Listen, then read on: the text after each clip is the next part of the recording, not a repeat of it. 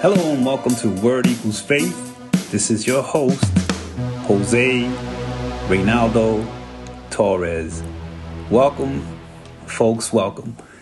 And folks, the title of today's message is Clean Feet. Yes, clean feet. That's exactly the title of today's message is Clean Feet. And today, may not sound as bad as it sounds, right? Clean feet. We got so many places out here where we can kind of pamper ourselves today, right? We can go walk into a facility and get pampered up, right? Get your nails done, get a pedicure. You know, they got these awesome facilities where you can go ahead and do that stuff, right? It's pretty reasonable, right? To get pampered for the day, walk out with some clean feet, right? Get sometimes even the guys, right? I had one done many moons ago. Somebody gave me a nice blessing, a gift to go and try it out. So I took my better half with me, my lovely wife, and it was a unique experience. So we're going to leave it at that. However, it was I couldn't believe the cleansiness of those feet. So today we're going to be talking about that a little bit, just to highlight John chapter 13. And I'm going to be paraphrasing today, in the essence of time here. I'm looking at doing a quick one here today, just so that we can get back in the groove of things. And obviously, as I always say, the message is what's important, right? The message that the Lord has given me to give to you. So obviously, we're going to go with that. But you can get basically all this conversation we're going to have today is based on the book of John, chapter 13. And yes, for those that are already there looking at John chapter 13, you're going to see that Jesus is doing something different here. He's cleaning the feet of his 12 disciples. And that's for me, even now speaking about it, it actually gives me some jitters, because here it is. You got the King of Kings and Lord of Lords coming down from heaven and cleaning one of the dirtiest feet that you're ever going to encounter. And he not only does he do it one time, but he does it 12 times. And even for one of those that if you continue to read on John chapter 13, you're going to see that even one of them whose feet he's cleansing is one that's going to betray him. And that betrayal leads Jesus to the cross. So that's just a powerful verse going on. There's a lot to process there. And for what I wanted to share is basically what Jesus is doing. He's doing something unheard of. This is the King of Kings and Lord of Lords, the promised Messiah. And that's what Christ means, right? Messiah means the anointing. It means chrismed, anointed with oil, right? The anointed one of God the Father. So he comes down here to clean and just ponder that for a minute. These feet, again, if we go and we rewind back into Jesus' time, not everybody had the ability to, and the facilities at home to have clean feet. Mind you, these guys were walking, right? There's no cab service. Obviously, the wealthy had transportation like horses, chariots, that kind of transportation. And there'd be cattle in some cases. But most of the time it's walking, right? If they wanted to go to the market, they had to walk. So that's their version of what we call today mall. And obviously, those, and that was a walking distance. It was a challenge, right, to get out there to the malls, to get out there to the market in their time, just for food, groceries, things of that nature, or sometimes even to work, right, or sell their produce and things of that nature. So obviously, they're going back and forth. They have to walk most of the time. So can you imagine walking on dirty roads? Obviously, there's no pavement like we have today, where we have these grounds covered with cement or with asphalt. In some rural areas, there's some gravel and things of that nature, but mostly mud, right? Mostly dirt. So imagine these guys in Jesus' time are walking on that. They're walking on dirt. They're walking on dirt, one of the dirtiest places. Obviously, if it's raining, it's mud. If it's, just dumb in their homes, they don't have any carpeting like we have today. There's no inner plumbing like we have today. There's no showers. There's not indoors, right? Only the wealthy had that type of infrastructure where they did have areas where you can.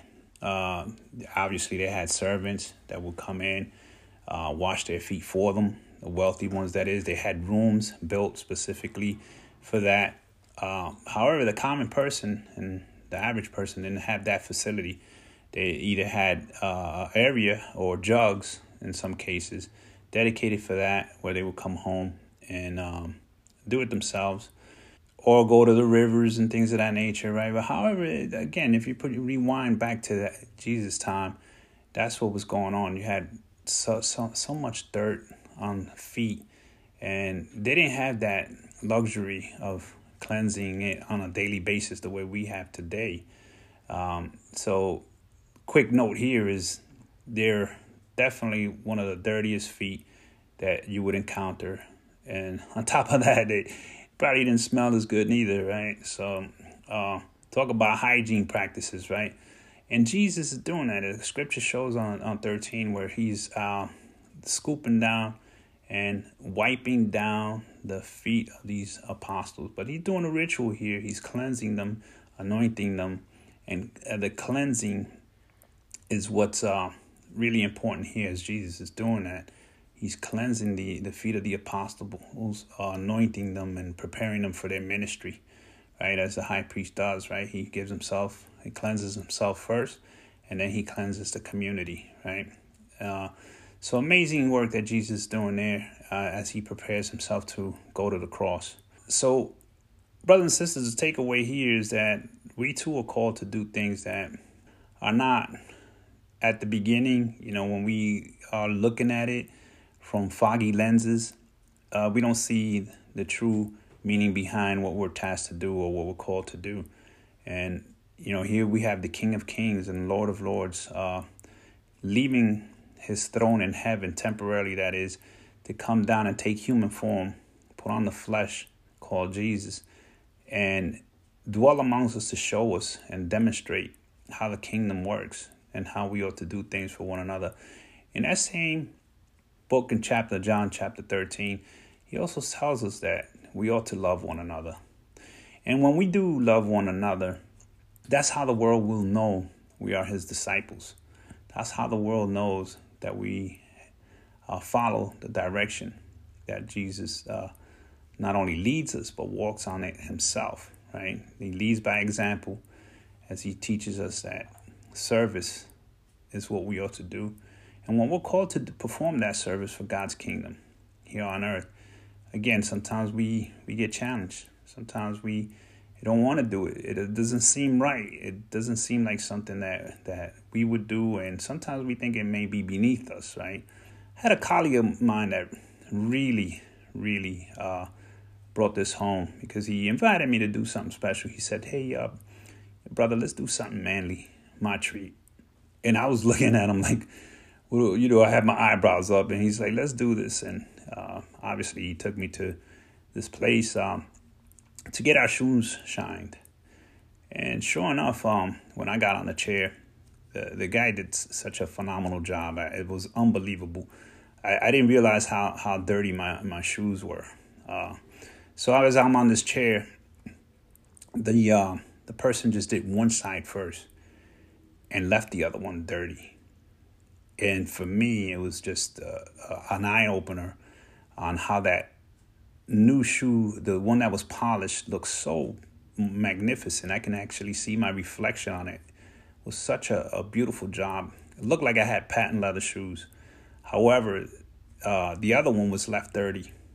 And at first glance, I didn't even, when I wore them that day prior to getting them done, I didn't realize how dirty they were. And in contrast to having them side by side and having one cleansed immaculately versus the other one that was left untouched. And that was a demonstration for me to see, the type of work this person was doing. But it also allowed me to go back into this verse and see what Jesus was doing on bare feet, the cleansing, the job that he was doing, the call for us to do what he's doing. And that service, regardless of what the calling is, we ought to do it. Just like that guy that shined my shoe. He did it to such a magnificent, excellent job, which I could not believe the work that this man had done. And that's what we're called to do, brothers and sisters in Christ. We are actually called to share the love of God, the love of Jesus that's right in front of our faces sometimes, whatever that calling is. It may be to pray for a brother or a sister who's down on their luck. It may be to pray for somebody who's going through surgery. Or it may be just to share bread with somebody in need, or clothe somebody that's in need of clothing, a jacket, a home, and whatever. I mean, you fill in the blanks on how you're going to get called. And again, don't look at it through our lenses. Unless there is something for you to learn, there's always something for us to take away, like I did with those shoes. And like I see Jesus doing that magnificent work as he prepares his disciples to take leadership roles and to continue to share the gospel with as many as they can possibly come across in contact with. It's a hard task sometimes. Sometimes we don't like it. Sometimes we throw tantrums. Sometimes we disagree with it. And sometimes we just don't feel up to it. This is what I mean. We can't really look at these things and these challenges, this calling, through our fleshly lenses, but it's ideal to look at it with your spiritual lenses and is witness what God is doing through us. I'll share this last one with you, and hopefully it'll be encouragement for you as you're called to continue to advance God's kingdom the way he chooses to. For now, I'll share this last one. I'm called to help this person online, and sure enough, this is at work where I'm reaching out to a customer to go ahead and fix their issue with a electronic phone. They're having issues with audio issues, and I was called to reach out. Now the person at the other end of that phone was pretty much down, and I can hear it in their voice. However, I did open up and say, hey, don't worry, I got you covered. Don't worry about this issue here. We're gonna solve it for you. You're gonna be able to make these calls very, very soon. So please don't let it get to you. And that person opened up. I guess that was the seed that they needed to pretty much be vulnerable. And they opened up and said, "Oh, Brother Jose, it's not." And I don't know this person, never seen them. If I'd be standing next to them in a grocery store, I wouldn't know who they are. Right? So a person opened up and said, "Brother Jose, you don't understand. I just recently lost my mom. She had a battle with cancer for 11 years, on and off. There would be times where she beat it, but then eventually it caught up, and she's no longer with us. So that's what's really hurting me. And then to top it off, 2 weeks ago, I just lost my uncle. So it's a devastating time. And I gave her words of encouragement and then fixed her issue and hung up the call. But as I hung up, I was tapped spiritually, convicted by the Holy Spirit, and said, during that conversation, you felt you were told to pray. How come you didn't pray? And I felt that conviction, right? I'm having this conversation, and I'm like, well, this person, I don't know where their faith is. I don't know where they are with Christ. I don't know, I'm respecting their privacy. And sure enough, I left it at that. That was my justification for not being obedient to what the Holy Spirit was calling me to do. However, as I'm saying this, I quickly understood that I was being disobedient, and I did take it back and tell the Lord, please forgive me. I'm leaning on those excuses, right? So please forgive me. And as soon as I say that, I get a text from the person saying, Hosea, now I can't log in. Would you be able to help me with the same digital phone? I'm not able to log in. Would you be able to help? And I was like, okay, Lord, I get it. So sure enough, we got back on that call. And as soon as I got on, I said, hey, yeah, I don't know where your faith is and stuff, but I really believe that the second part of our call is to, pray with you for your loss. Would you be okay with that? And the person was like, let's do it. Let's do it, right? This person was like energized and pumped up from that offer. And sure enough, we prayed and we said an amen at the end. The person was already logged into the system, so I knew it wasn't me to help her with the login issue. It was more for the prayer. So sure enough, that prayer made a big difference. The person was able to work efficiently, told me that they needed that. That was the best thing that ever happened to them. And you can hear it in the voice. You can hear it in the voice. It was so powerful and vibrant. So brothers and sisters, I wanted to share that with you so that you understand that the Lord is going to use us at work sometimes, at the grocery store, in the wilderness. That means the streets, anywhere. It could be an airplane, a bus, wherever he calls you to go ahead and share love like we did and support. That's what the kingdom is about. So brothers and sisters in Christ, we get that if Jesus can clean some rotten, dirty, stinky feet, I'm just having fun with that, but the truth is that some of those feet were bad. And if he, the King of Kings, Lord of Lords, can clean not 1 but 12 feet, that means that he has no barriers, he has no limits, nothing is beneath him. He goes through anything, through any obstacle, to show and demonstrate how to serve and how to love one another. So if Jesus can do that, I'm talking about the King of Kings and Lord of Lords, can temporarily step away from his heavenly throne, become flesh, and do this, at least love one another, share Christ with one another, share the gospel with one another, or at least just whatever he's going to call you for, share that with others. Go ahead and share love like we did and support. That's what the kingdom is about. So I just wanted to share that with you, and I hope this message touches you in a very magnificent and powerful way. Glory to God. Stay blessed.